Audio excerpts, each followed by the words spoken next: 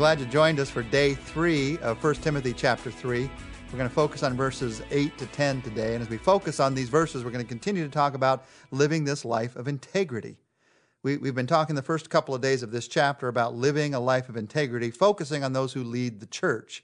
And the first several verses, Paul talks about overseers or pastors of the church. Now he's going to continue to talk about this life of integrity as he focuses on deacons of the church. Let me read verses 8 through 10 and then talk a little bit about deacons, and then what Paul has to say to us all through what he says to deacons. Verses 8 to 10. Deacons, likewise, are to be men worthy of respect, sincere, not indulging in much wine, and not pursuing dishonest gain. They must keep hold of the deep truths of the faith with a clear conscience. They must first be tested, and then, if there's nothing against them, let them serve as deacons. Now, before taking a closer look at these verses, first, what is this about deacons? Who are deacons in the church? We all know what the pastor of the church is, but churches have a lot of different definitions of what deacons do. Well, the word deacon, diakonos, in the Greek language simply means servant. It's the same exact word.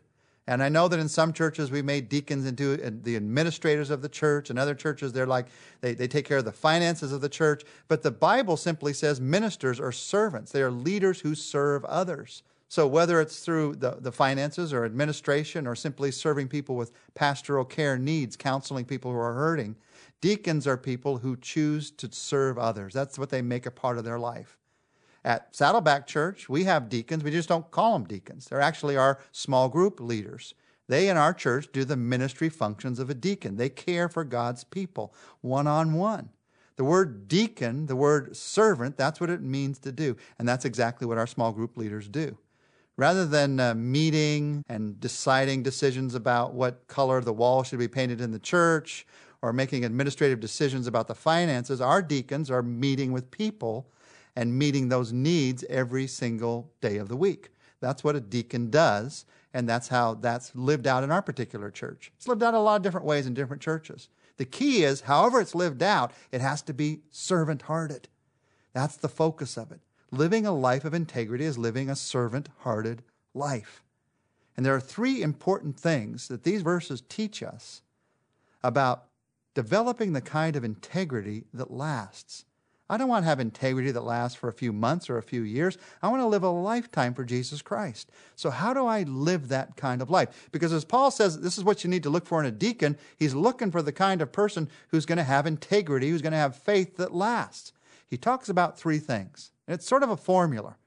He talks about character plus truth plus testing. That is integrity that lasts. That is a faith that lasts. Character plus truth plus testing. Let's walk through them. First, character. Character is in verse 8. Deacons likewise are to be men worthy of respect, sincere, not indulging in much wine, and not pursuing dishonest gain. That's character. And he's really saying here, if you want to look for character in a person's life, look at how you handle 4 things in your life. Look at how you handle your relationships. That's worthy of respect. Look at how you handle your heart. That's sincere, the word that he used. Look at how you handle your hurts. That's not indulging. Look at how you handle your money, not pursuing. And let's walk back through those. Look at how you handle your relationships. Paul says you need to be a person who is worthy of respect. Do you handle your relationships by hiding from other people or by living your life for Christ openly before others? That's where the respect comes from, not from being perfect. You're confessing your wrongs, you're making it right when you did somebody wrong, but you're also living the life of Christ that he's pouring into you. That's a life that's worthy of respect. That's part of integrity. That's part of character. How do you handle your relationships? Second thing is, how do you handle your heart? And he uses the word sincere. I have a heart that's sincere before God. I am not living faith in order to get something else, to get approval or to get this or to get that. Now, I understand that all of us struggle with mixed motivations. I certainly do. We're human beings. But sincerity means the best I know how. I'm living this life because Jesus gave his life for me. And I want to give back to him. I want to give to others. And yeah, I've got some impure motivations. God, clear those up. I sincerely want you to clear those up. I don't even see some of them yet. Help me to grow. That's a heart of sincerity. How do you handle your heart? That's part of character. A third part is, how do you handle your hurts? Now, what does that have to do with not indulging in much wine? One of the ways that we handle our hurts is to hide from our hurts.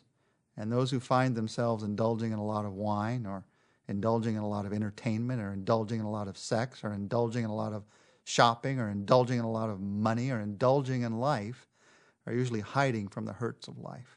Do you handle your hurts by indulging the pleasures of your life? Or do you handle your hurts by going to God for comfort and asking Him to do something new in your life? That's the life of integrity. How do you handle your hurts? And then finally, how do you handle your money? He talks about somebody who is not pursuing dishonest gain. The idea there is that it's okay to gain. He doesn't say look for somebody who is not earning any money. Look for somebody who has no money in their bank account. He says look for somebody who's not pursuing dishonest gain. That's the list. How do you handle money? Are you pursuing it, or are you working and you're trusting God? It's okay to earn money. It's okay to use that money that you've earned to make a difference in this world. But if you have to pursue money in order to feel better about yourself, better about your life, stronger in comparison to other people, that is an integrity issue. That's an integrity problem. He talks about character with deacons, how you handle your relationships, your heart, your hurts, your money. It's character. That's part of this life that lasts. It's character plus truth. That's the second part. And that's in verse 9. He says they must hold the deep truths of the faith with a clear conscience. Now, notice in verse 9, he doesn't just say they must believe the deep truths. No, he says they've got to hold them. It's not just something you intellectually believe. It's something you hold in your heart. You hold in your life. They're reflected in your life because you hold them in your life. Something that you hold has an impact on you.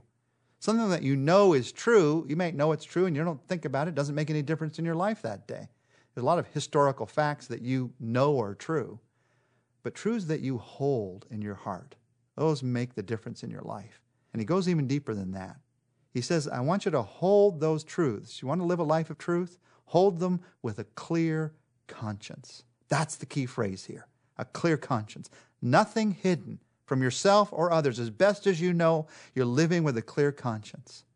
What Paul is saying here to deacons is, if you take a leadership position with a skeleton in your closet, Satan will use the guilt that you have over that skeleton and the fear of possible discovery of that skeleton to ruin your life for the rest of your life. Don't do it. Don't go down that road. But this just isn't true of Christian leaders. This is true of all of us as followers of Christ. There's those places in our life where we have guilt because we've not dealt with that thing in our past. We have fear that someone is going to bring out that thing in our past. How about this? You hold the truth with a clear conscience. You clear it up before God, and if there are others involved, there may or may not be, you clear it up before others. That's holding on to the deep truths of the faith with a clear conscience. That's the truth part. It's character plus truth, but to live a life that lasts, there's a third part, plus testing. Verse 10 says, they must first be tested, and then if there is nothing against them, let them serve as deacons. If you want to live a life that lasts, a life of integrity, a life of faith that lasts, don't be in too much of a hurry. Don't get yourself in the wrong place of responsibility at the wrong time. As we said yesterday, it can be more harmful to your faith than helpful to your faith.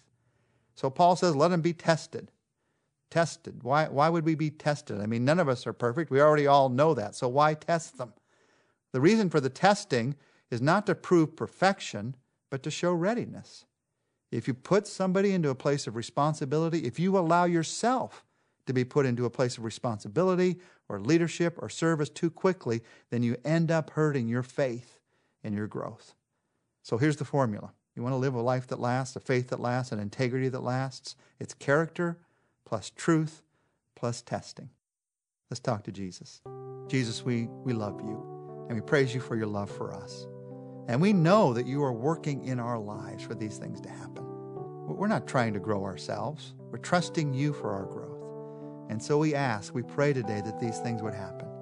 Lord, grow us in character. Help us to handle our relationships and our heart and our hurts and our money, the things in our life in ways that grow our character before you. Lord, we pray that you would work in the area of our life of the truth. Help us to grow in truth. Not just to know more truths, but to hold truths more powerfully, more strongly. And help us to hold them with a clear conscience. God, if there's something that needs to be cleared up, give us the courage to clear it up with you. and clear it up with others.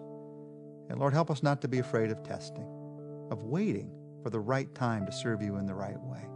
And if the answer is no sometimes, of being patient, knowing that you know all things and that you're at work in our lives. Lord, grow us in integrity. Grow us in faith so we can live a lifetime of integrity and faith. We ask this in Jesus' name, in your name, Jesus. Amen.